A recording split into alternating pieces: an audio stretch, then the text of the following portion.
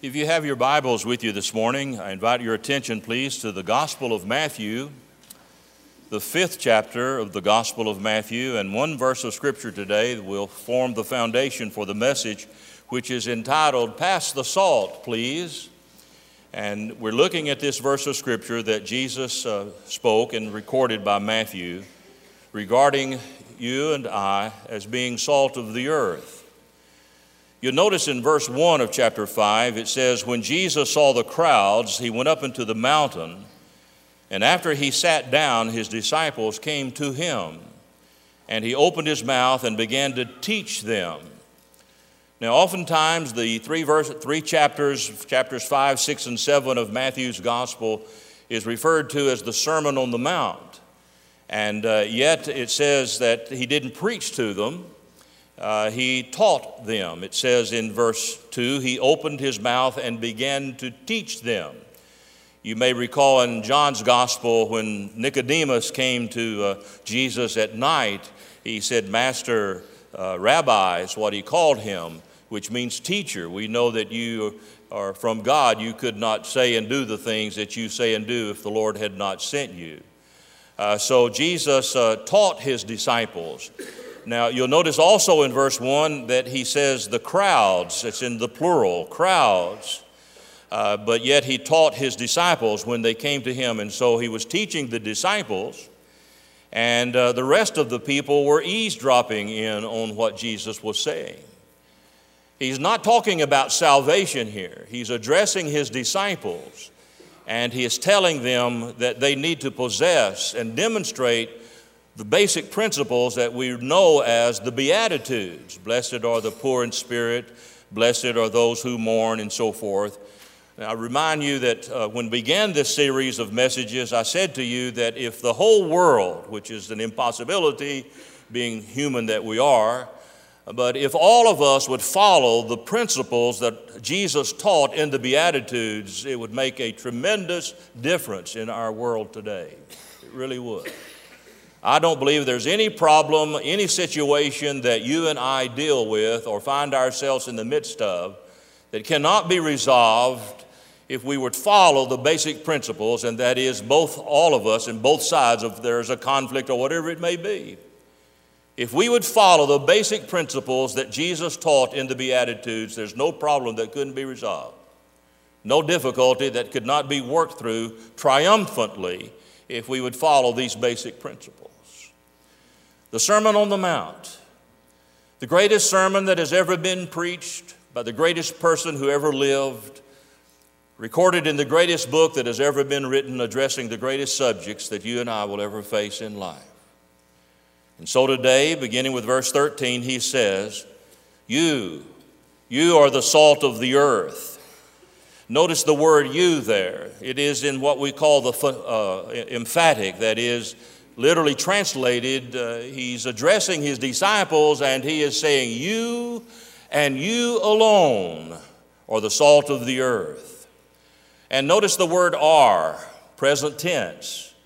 Not hopefully you will be, not something that will take place in the future, not something that you have to work at, but he says you are, present tense, you and you alone are the salt of the earth. Now, table salt is actually sodium chloride, which is often used in chemistry classes. And you can get hydrogen by dropping sodium into water, and you can get poisonous gas from chloride. So sodium and chloride are the two most dangerous elements known to mankind when left by themselves. But God took sodium and chloride and worked a miracle in putting them together and making something very common, but very useful and very necessary. You and I cannot survive. We cannot live without salt. I know sometimes you may sit down at a dinner table and take your first bite of food anticipating a very delicious meal, only to discover that the cook has left out the most basic ingredient of all, salt. and therefore your food kind of tastes bland or flat or dull, certainly not appetizing as it possibly could be. Sometimes I've watched in a restaurant or even at somebody's home to sit down at a meal, they never taste their food. They just immediately reach for the salt shaker, and they start shaking the salt all over their food, adding to it. Then they go to the doctor, and he says, because of your health, you need to cut salt out of your diet. Even, salt is important. Really, it is to our existence. If you were to have surgery, one of the things basically that they will do is hook you up to a saline solution that's full of salt, because your body cannot survive without salt. You will die without salt. In Jesus' day, salt was as valuable as gold, a rare delicacy, and often used as a medium of exchange. In fact, it has been shown in historical records that the Roman soldiers were often paid in salt. Thus, we get the Latin word salium, which means salt money. And sometimes when we talk about an individual who works hard and is dependable and responsible, we say of him or of her, he is worth his salt. So salt is extremely, extremely important in our society. You'll notice on your outline today, there are three basic ideas that I want to pursue as we develop this idea of pass the salt, please. And the first idea has to do with Christians being beneficial to society, because salt is beneficial to society, and we as Christians are to be beneficial to society as well. Have you ever stopped to consider what society would be like if there were no Christians? The Church of the Lord Jesus Christ for over 2,000 years has been spreading righteousness and holiness and holding back sin. It was because of Christians spreading the gospel that women and children were freed from bondage. It was the message of preachers of the gospel of the Lord Jesus like John Wesley and George Whitefield that saved England from revolution and ruin. Because of Christians and Christian influence, we see such laws developed as child labor laws and the laws regarding the poor, the abolition of slavery and educational opportunities. All of these things are the direct results of the witness of Christians in society.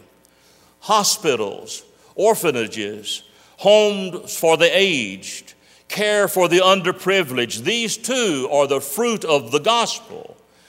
The early colonial years produced some of the major universities of our own day. Unfortunately, they have strayed away from their original purpose of being founded. But universities such as Harvard and Princeton and Columbia and Rutgers and Brown and Dartmouth, all of those institutions were established originally for the training of preachers to go out into the world and preach the good news of the Lord Jesus.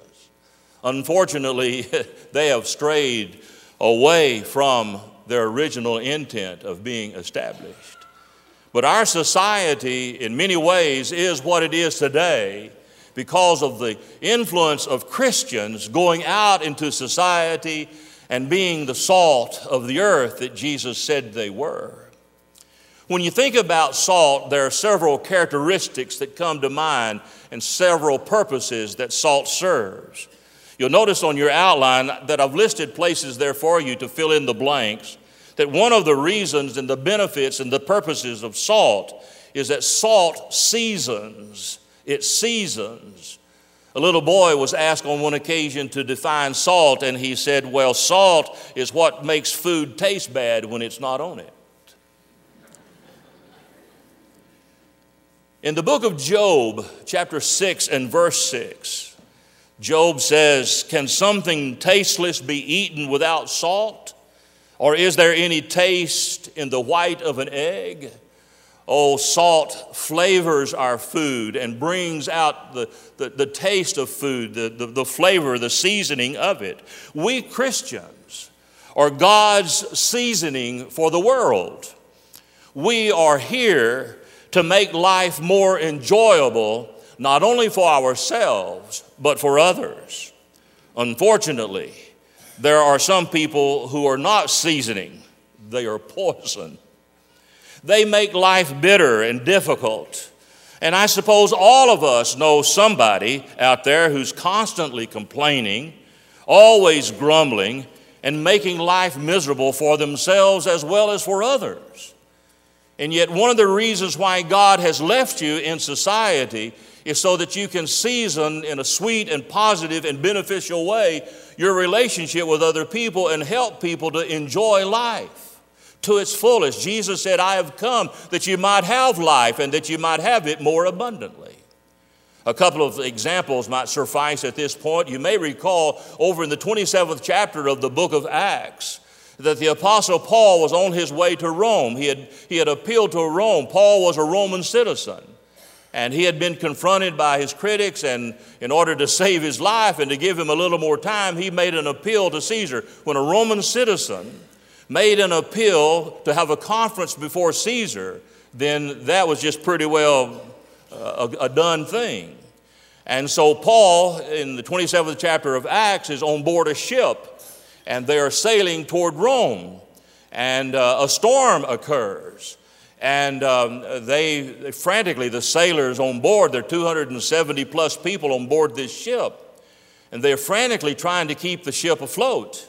But there seems to be more water getting inside the boat than there is in the ocean itself. And they are in danger of sinking, of losing their lives. They've been doing this for several days. And Paul stands up in the midst of them, and he says to these men on board the ship, he says, I serve the Lord God Almighty. And he spoke to me in a dream last evening from the angel of the Lord, assuring us that all of us will arrive on shore alive. The boat will sink, yes, but we will be alive. And so Paul was being used by the Lord that night to season the crowd and the crew in order to encourage them and to lift them up and stir them on to have heart and to have hope that they would not lose their lives. He was a seasoning, if you please, for them. And then there's the Old Testament character of Joseph. Joseph, you remember, sold into slavery by his brothers, ends up in Egypt. He is a slave to a Roman soldier, Potiphar, and yet he seasons the whole situation. He doesn't grumble, he doesn't complain, he doesn't bellyache, as we say. He doesn't accuse God of being mistreated by him. He is seasoning for that situation. He is so well trusted and blessed by the Lord that the Egyptian soldier entrusts Joseph with everything in his house, just turns it over to him. He's that well trusted. He's that honorable by Potiphar. And so he seasons the salt. Now, of course, Potiphar's wife tries to seduce him and accuses him later of trying to rape her. And he's thrown into dungeon. But even when he gets down there into the dungeon, he begins to season the whole situation. He's well respected. God has his hands on him. Again, not complaining, not grumbling, not criticizing, not blaming God for his misfortune and mistreatment. No, he is the salt of the earth. Salt of the earth. So salt seasons. It just adds flavor to life. Do you add flavor to people's lives? Are people glad to see you when you show up?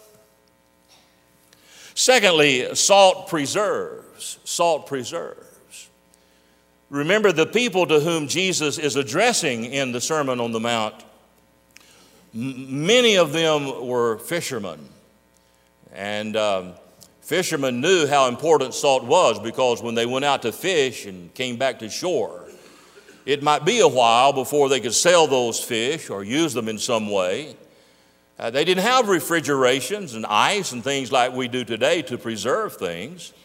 And so the only way that they could preserve anything that was in danger of decaying and rotting would be to saturate it with salt, to bathe it with salt. And salt prevents decay and restrains corruption. It was necessary to salt the fish down to keep them edible. If ever there was a day when we need to have the preserving power of the gospel, it is today. It is today. You know, what's the only thing that's keeping God bringing complete and total judgment upon this earth, I believe, is the presence of Christians in the world today.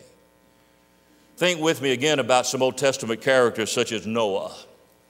Noah, you remember, was the only one among all the multitudes of people on the earth who feared God and loved God and obeyed God. And as long as Noah was there outside of the ark, and he was told to build an ark, and finally get all of his family together and get them in the ark. And it wasn't until after Noah was safe on the inside of the ark that God then allowed the flood to take place. But through all of those 100 plus years that Noah was busy building the ark, it was a testimony to the rest of the community that judgment was coming. And as long as he was there, he was keeping judgment away. But once he entered that ark, the rain fell, the flood rose, and the people perished. You remember Lot over down there in the cities of Sodom and Gomorrah, living in one of the most sinful societies that have ever existed in the history of the world. Homosexuality and lesbianism rampant. And yet it was only after he was taken out of the cities of Sodom and Gomorrah that God allowed those two cities and the people therein to be destroyed. As long as Lot was there, he was not an obedient child, he was a child of God, but he was certainly living in obedience, not having much of an influence over those people, but yet restraining the judgment of God. You know, the Bible tells us in the book of 2 Thessalonians that it is the Holy Spirit who in our day and time is holding back the wrath and judgment of God. But one of these days, the Holy Spirit will be taken out of the world, and then the tribulation will take place, and the judgment will come. And the world as we now know it will cease to exist. Salt seasons, salt preserves, and salt heals. Heals. Salt, as you well know, is a healing antiseptic. If you have a sore throat, one of the first remedies that it would be suggested to you, and as you well know, is to take warm water and fill it full of salt and gargle with it, because it has a healing commodity, a part of it, and it helps to soothe a sore throat. If you have surgery, as I said a moment ago, you'll be hooked up to a saline solution, the salt that would be pumped into your body to keep you alive, to help you to be healthy. Salt heals, but fourthly, salt penetrates. Salt penetrates. Salt has such powerful properties that just a pinch of salt is all that is required to fill a whole gallon of water with its influence. In fact, it is one of the most potent compounds that dissolves quickly, well in either hot or cold water. You must get the salt to the source where it can penetrate and activate and change society. And we need to guard ourselves from becoming a salt warehouse. We need to be salt shakers. We need to pass the salt, get it off the table and into the food of society. You remember what Jesus said to his disciples before he went back to heaven? Recorded in Acts chapter 1 and verse 8. He said, you wait up in the upper room until the fulfillment of the prophecy of Joel takes place, and you shall receive power. After that, the Holy Ghost has come upon you, and then you will be my witnesses in Jerusalem, Judea, Samaria, and into the uttermost parts of the world. And you read the first 4 or 5 or 6 chapters of the book of Acts, and that was exactly what they were doing. But they were doing it in the city of Jerusalem. They had not scattered out into the world. They had not penetrated into society beyond their own city limits. And so what did God allow to happen? Persecution. There was a persecutor by the name of Saul of Tarsus. And he began to make havoc of the church being the body of believers. And because of his persecution as well as the others, the church, the believers began to scatter. They went to all parts of the earth preaching the gospel of the Lord Jesus Christ. And so salt penetrates, goes to the ends of the earth. And you take salt and you put it on ham or some food, it'll go all the way to the center of that ham. It penetrates it. We're to penetrate society. Not only does salt penetrate, but salt irritates. It really does. Have you ever gotten a cut on your hand or on your finger and then got salt into it? You know how it stings and how it burns? In Mark chapter 9 and verse 49, the Bible says, "For everyone will be salted with fire." What does that mean? Well, I think among other things, it was a figure of speech that Jesus was using, talking about how salt burns, that salt burns like fire. And I think he was making a reference to the persecution that Christians would experience as a result of their penetrating society. The truth of God's word, when rubbed into the diseased world, will sting. If you don't believe it, then you stand up in some godless society or in such godly activity and say something about the Lord Jesus, and you'll become the subject of people's wrath. You know, over in the 3rd chapter of John's gospel, we kind of hesitate and stop at John 3:16, "For God so loved the world that he gave his only begotten Son, that whosoever would believe in him would never perish but have everlasting life." But we don't go on to read what else Jesus had to say in that chapter, where he talks about how the world will hate us, and the reason why is because they love darkness. They don't come to the light. Why? Because if they come to the light, their sins will be exposed. If you ever walked into a room that was dark and flipped on the light and watch all of the insects, the roaches and whatever else is in there, they scatter, they try to hide from the light. They don't like the light. And when you turn a light on inside a dark room, it exposes what is in that room. It'll show you where the furniture is. If there are people in there, to show you where they are. You get up in the middle of the night. If you don't turn the light on, you might stump your toe and say something inappropriate on your way to the bathroom. So you turn, why? The light exposes what's in the darkness. Well, in society, when you share the light of the world, who is the Lord Jesus Christ, in a circumstance or surrounding a situation where they're not Christian people, they will resent it. They'll call you a hypocrite. They'll criticize you. They will insult you. They will unleash their wrath upon you. And so he is saying here, the world will hate you if you say anything about me. Paul says that all who desire to live godly will experience persecution. Now, persecution can come in many forms, as I shared with you last week. Sometimes it's physical persecution. There are people in the world today, literally thousands of people today, who are being persecuted physically, in jail, being beaten, being beheaded, being crucified in some way, for no other reason other than that they are Christians. How about you?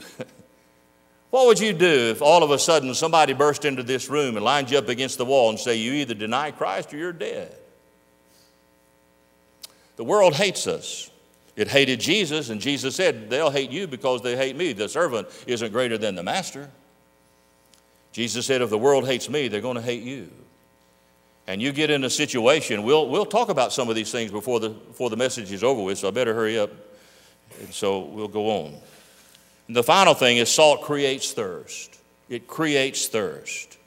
Barnabas was sent down to Antioch when the great revival broke out in order to examine the new converts to make sure that they had been genuinely converted and saved and that they were being faithful in following the Lord. And the Holy Spirit just blessed them and created a thirst, and there were many people that were added because of it. You remember the woman at the well recorded in John chapter 4 who sat there and Jesus said, if you drink of the water that comes out of this well, you'll thirst again, but if you drink of the water that I give to you, you'll never thirst again. And her request was, Lord, give me that water. Jesus stood up on the day when they were gathered in the city of Jerusalem, and he cried out to them, if anyone is thirsty, let him come to me and drink. He who believes in me, as the scripture says, from the innermost being, there will flow rivers of living water. And he went on to explain, John does in verse 29 of John chapter 7, to say that what he was referring to was the Holy Spirit. You remember in the Beatitudes, what did Jesus say? Blessed are they who hunger and thirst for righteousness, for they shall be filled. They will be satisfied. And salt intends to create. That's why you put salt on popcorn. That's why when you go to the movies, they saturate that bag of salt, popcorn with salt, so you'll buy a Coke. That's why. And the more of the salty popcorn you eat, the more you want to drink. That's why it's on pretzels, why it's on a lot of other things. It creates thirst. You want more. And when you drink of the water that Jesus gives to you, yes, it satisfies. And yet at the same time, it creates, you want more. You want more and more of Jesus. So like salt, Christians are beneficial to society.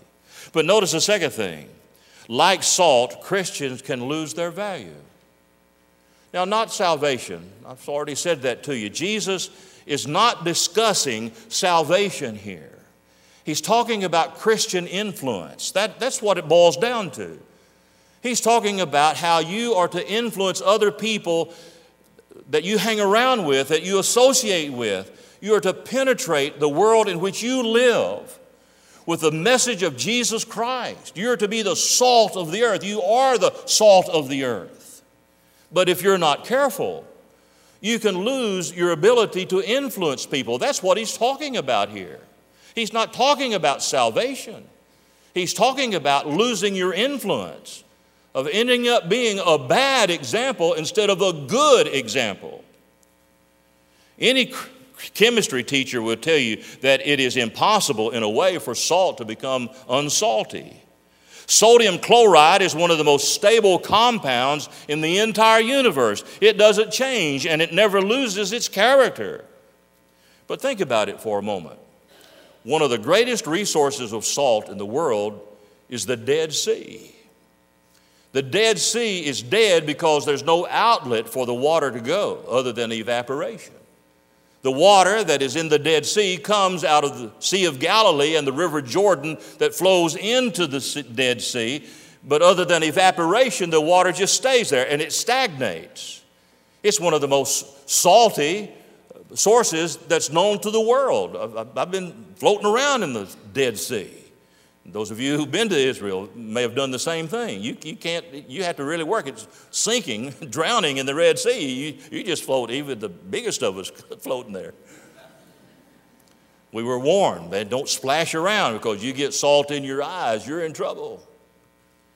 And it's there because the only excess or exit that water has is through evaporation, and it leaves behind not just salt, but all other kinds of minerals. And the salt that's in the Dead Sea is mixed up with a lot of other minerals and therefore is not as salty as it could be. And so since the Dead Sea is mixed with minerals, it's not pure sodium chloride. It's possible with a little dampness in the air that salt can be dissolved and basically dissipated, wasted. It can really not be used for anything. And so it happens that way. Now notice something about verse 13. Look at it for a moment. It took Jesus 7 words to tell his disciples, you are the salt of the earth. But 32 words were spoken by him to warn them and us of the possibility of losing our saltiness, of losing the ability to influence other people. And it happens. It happens. Now notice 4 things on your outline, and we quickly go through these things because I got 30 more minutes to share things with you. Okay. The description of the salt, he said, if the salt has become tasteless. Now the word tasteless there comes from a Greek word that literally means, the Greek word is moron, which means fool. And you remember over in Romans chapter 1 and verse 12, Paul was talking about the ungodly of the world, and he says, professing them to be wise, they became fools. Fools. And the word meaning indicates that the cause of the loss of the saints' savor was a failure in their character. Their character messed up. They did things that cost them their reputation. Notice not only the description, but notice the devaluation. It is no longer good for anything. Boy, Luke really gets down to it. In Luke chapter 14 and verse 35, he says it is useless either for the soil or for the manure pile. I mean, even dung would not be valuable to society because of its losing its saltiness, that is the salt that's there. And he's talking about animal dung, and not human dung. He's talking about animal dung that's used for fertilizer. It wasn't even good for fertilizer. It's no longer good for anything. And then notice the duration of it. If the salt has become tasteless, how can it be made salty again? You can't get pure salt out of it. And the same thing with you and with I. If we lose our character, we lose our influence, and it will be very, very difficult to ever regain it. The stigma will not be completely removed. The failure will plague you for the rest of your life. If you don't believe that, ask King David. The man whose reputation was he was a man after God's own heart. But you never hear the story of David without also hearing about his adulterous relationship with Bathsheba. Plagues him all the day of his life. And the same thing will happen to you. If you're not careful, you'll lose your character. You'll lose your reputation. You'll lose your influence in society. And the doom of the polluted salt is no longer good for anything except to be thrown out and to be trampled under the foot of men. They didn't go spread it out over the fields and use it to fertilize vegetation. It wasn't good for anything but to be thrown out on the road and to be trampled under the feet of men. And the same thing is happening to the church today. The church and Christians are, as I've told you before, the new whipping boy for society today. And we're being trampled under the feet. We'll talk about that now, so let's look on to the third one. Like salt, Christians are beneficial to society. Like salt, Christians can lose their value. Then number three, like salt, there is a great need for Christians to influence society. God uses ordinary people to influence society. Take your Bibles, please, and turn to the book of 1 Corinthians. 1 Corinthians chapter 2. Beginning with verse 26. 1 Corinthians 2, verse 26. Jesus did not say to his disciples, "You are the gold of the earth." Jesus did not say, "You are the silver of the earth." Jesus did not say, "You are the uranium of the earth." Jesus did not say, "You are the diamonds of the earth." Jesus didn't even say, "You are the lead of the earth." Jesus said, "You are the salt of the earth." A common substance. Jesus uses ordinary people to influence society. 1 Corinthians chapter 1, beginning with verse 26. For consider your calling, brethren, that there were not many wise according to the flesh, not many mighty, not many noble. But God has chosen the foolish things of the world to shame the wise, and God has chosen the weak things of the world to shame the things which are strong, and the base things of the world and the despised God has chosen the things that are not, so that he may nullify the things that are, so that no man may boast before God. But by his doing you are in Christ Jesus, who came to us wisdom from God and righteousness and sanctification and redemption, so that just as it is written, let him who boasts boast only in the Lord. Did you see the kind of characteristics of the people that God uses? Not many wise, not many mighty, not many noble. And he didn't say not any, he just said not many. And so there are some people who are very wise that love God and who are very wealthy and who love God. So it's just not many of them are. And those who are foolish and those who are weak and those who are base or common and despised by the world, things that are not. These are the ones. God chose you and me. I think it was Abraham Lincoln who once said that God must love poor people because he made so many of them. And so God's not going to judge you by who you are other than, your wealth and your accomplishments and everything. He looks on the heart. He doesn't judge you by your outward appearance. And you say, you don't have any talents. I can't do anything for the Lord unless you can. Don't belittle yourself. Don't cheapen yourself in that way. God loves you. God made you. He converted you. He demonstrated his love for you on the cross of Calvary. Surrender yourself to him and ask him to take you and to equip you and to bless you and empower you to be the kind of witness he wants you to be where you live. God will use you if you will allow him to. And then notice the final thing is that Christians should be involved in the affairs of society.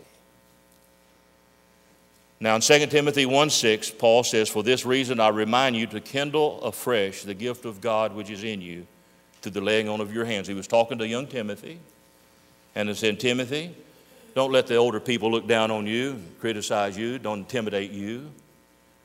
You ask the Lord to fill you and empower you, and you be the witness that God placed you there to be." I know many of you subscribe to Jim Dennison's daily articles, just like I do. And this past week, I received an article from him, as some of you did, so this may seem repetitious to you, but I think he's used some great examples of people being criticized in our society today because of their Christian convictions. For example, there's a Christian baker in Colorado who faces a year in jail for refusing to bake a wedding cake for a same-sex couple. The ruling party in Quebec, Canada, wants to ban religious symbols from public workplaces. The New York governor, Andrew Cuomo, recently claimed that extreme conservatives who are right to life, pro-assault weapons, anti-gay have no place in the state of New York. You want to go visit New York? Well, if you're a Christian, you're not welcome. If you're pro-life and anti-abortion, you're not welcome there. If you believe in the right to bear arms and a concealed weapon license, you're not welcome there. One scholar estimates that 90% of all the people killed around the world are killed because of their Christian convictions. It has been quoted or reported that a Christian is killed, kidnapped, or abused every 2 to 3 days in Iraq. There was a day when the church was central to the culture. Stores were closed on Sunday. Schools would not schedule anything on Wednesday nights because that was the midweek prayer service for the churches. You don't see that anymore. There was a day when political leaders almost always identified publicly with the church. The church is being attacked as dangerous to society. The United Nations recently called on the Catholic Church to change its long-standing position on abortion, homosexuality, and contraceptions, claiming that these doctrines are harmful to the public. A group calling itself Angry Queers recently threw baseball-sized rocks through 9 church windows in Portland, Oregon, in a church called Mars Hill to protest the church's position on sexual morality. Rick Warren, as you know, is the founding pastor of Saddleback Church in California. His son, a few months ago, suffering from mental illness, committed suicide. Somebody said in response to that, "I would have committed suicide too if my dad had been Rick Warren." Isn't that terrible? There's an atheist by the name of Richard Dawkins. He's a critic of creationism, that is, where we believe that God created everything. He doesn't believe in God. You may remember back in 2008 over in England, there was an anti-God campaign that was undertaken, and they put signs on the side of their buses that said something like this: "There's probably no God, now stop worrying and enjoy your life." He claims, that is, Richard Dawkins does, that religion is the root of all evil. 7 to 10 Protestant pastors now believe that religious liberty is on the decline in America. You know, how do you cook a frog? You ever cook a frog? A live one I'm talking about. Well, you put it in a pot of water. And you don't turn the heat up full blast automatically. You just put him in that container of water, and you just kind of slowly turn the heat up little bit by little bit by little bit by little bit. And that stupid frog will sit there until he boils to death. You know what's happening to you and me today?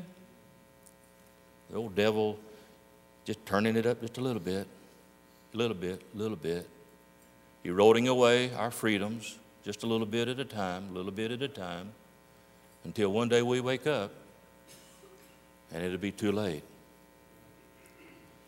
In 2010, there's a Roman Catholic cardinal by the name of Francis George of Chicago who made this statement: I expect to die in my bed. My successor will die in prison, and his successor will be a martyr in the public square, and his successor will pick up the remains of a ruined society and slowly help rebuild civilization as this church has done so often throughout human history. Several years ago, we went to the Holy Land and visited Bethlehem. And Langston Kerr shared this with me, and I looked it up on the internet. You can go to www.israelnationalnews.com. The Palestinian authorities have declared that the First Baptist Church of Bethlehem is unlawful and said that it will no longer receive the rights as a religious institution. Legal papers from the church, such as birth certificates, wedding certificates, and death certificates, are no longer approved. Children are not even considered to be legitimate if they don't have recognized paperwork. And so if these families are members of the First Baptist Church of Bethlehem and they don't abide by the rules and regulations of the Palestinian authorities, you're an illegitimate child and have no rights whatsoever. Your marriage is not valid. Your divorce is not valid, whatever it is. Also, this past week, there was an article that I found on the internet called World Trade Center Cross. You remember after 9/11 happened, they found this scrap metal that was left in the shape of a cross. And they're wanting to include that in the museum that has been established in honor of and in memory of those who lost their lives on 9/11, and especially those firemen and policemen who gave their lives. There's a group called American Atheists who will argue before the Second Circuit Court of Appeals that the cross-shaped steel beam found in the World Trade Center rubble does not belong in the private 9/11 museum because it is a cross. It is a cross. But the argument, of course, is to have a piece of history, and it is a piece of history. You cannot fully understand and have the whole story of what happened on 9/11 if you leave out that cross. It's a piece, just two pieces of metal, but it was in the shape of a cross. And yet they say, that's not right. That's religious. You can't do that. In 1962, prayer was banned in school. In 1963, the Bible was banned. In 1973, abortion was legalized in America, and 1 million children every year die as a result of abortion. In 1980, the Ten Commandments were banned. There's more religious freedom in many of the former Soviet Union countries than there is in America today. In the last 30 years, suicide among young people have increased 150%. In 2003 poll, 2/3 of high school young people confessed to have used drugs. In 2003, more than 1 million teenage girls got pregnant. Sodomy has gone from being stinking to sickness to social acceptance. 2005, it was estimated that 3 out of 10 Christian men were involved in internet pornography in some way. What's wrong with our world? Well, we'd like to think it's communism or the media or Hollywood or liquor and gambling industries or pornographers. No, you know what the problem is? The problem is sitting right here in this church. It's you and me. We're supposed to be the salt of the earth. We're still in our salt shakers. We haven't penetrated society like we should. Did you know that there's enough Christians, I'm told, that have registered to vote that could turn the tide of what's going on in our society today, but they can't because many who don't go to the polls. They don't. In Leviticus 2:13 it says, every grain offering of yours moreover you shall season with salt, so that the salt of the covenant of your God shall not be lacking from your grain offering. Why would they put salt with a grain offering to God? Because salt represents stability and purity. And we are to represent stability and purity in our society. Salt in the Bible speaks of life, saving, purifying, sanctifying life of our Lord Jesus Christ. There's a purifying element to salt, a purifying element to salt. I read this week about a man who walked into a little mom and pop grocery store, and he asked the owner, do you sell salt? The man said, do we sell salt? Just look. And the man showed the customer an entire wall of shelves stocked from the floor all the way to the ceiling with nothing but salt.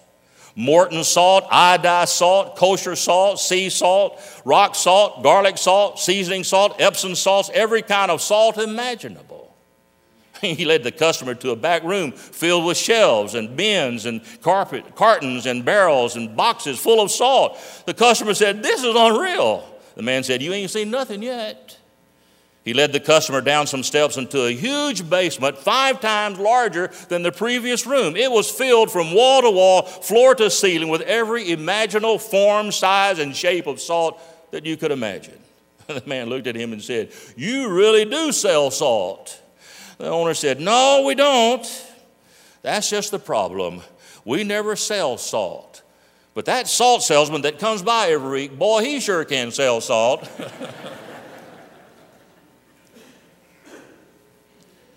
And here's the point. Salt that stays on the shelf doesn't do anybody any good. It's got to get off the shelf and onto the food and into society for it to do any good. God's looking for some salty saints to spread the gospel.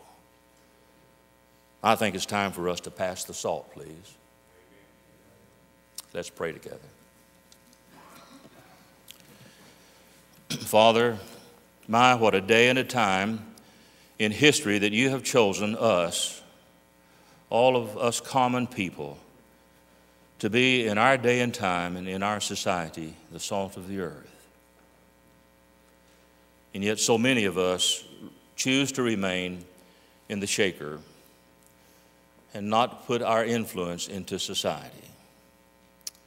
Oh God, forgive us when we've allowed our saltiness to become dissipated, worthless, wasteful. We pray, Holy Spirit of God, that you'll take your word, not mine, but your word, and apply it to our hearts and lives. Perhaps there's someone here today who needs to make a decision for you, someone who's never embraced you and confessed their sins to you and repented and turned to Jesus. And I pray that today, Holy Spirit of God, you'll perform your miracle of regeneration. Open their eyes. Keep, in the name of Jesus, the devil from influencing them and intimidating them from making a decision that would bring good things to them and glory to you. And should there be others here today who need to make decisions, God, may they feel impressed of the Holy Spirit and yield to his leading to do your will. And we'll thank you for it in Jesus' name. Amen. Would you stand with me, please? And you come if God's directing you.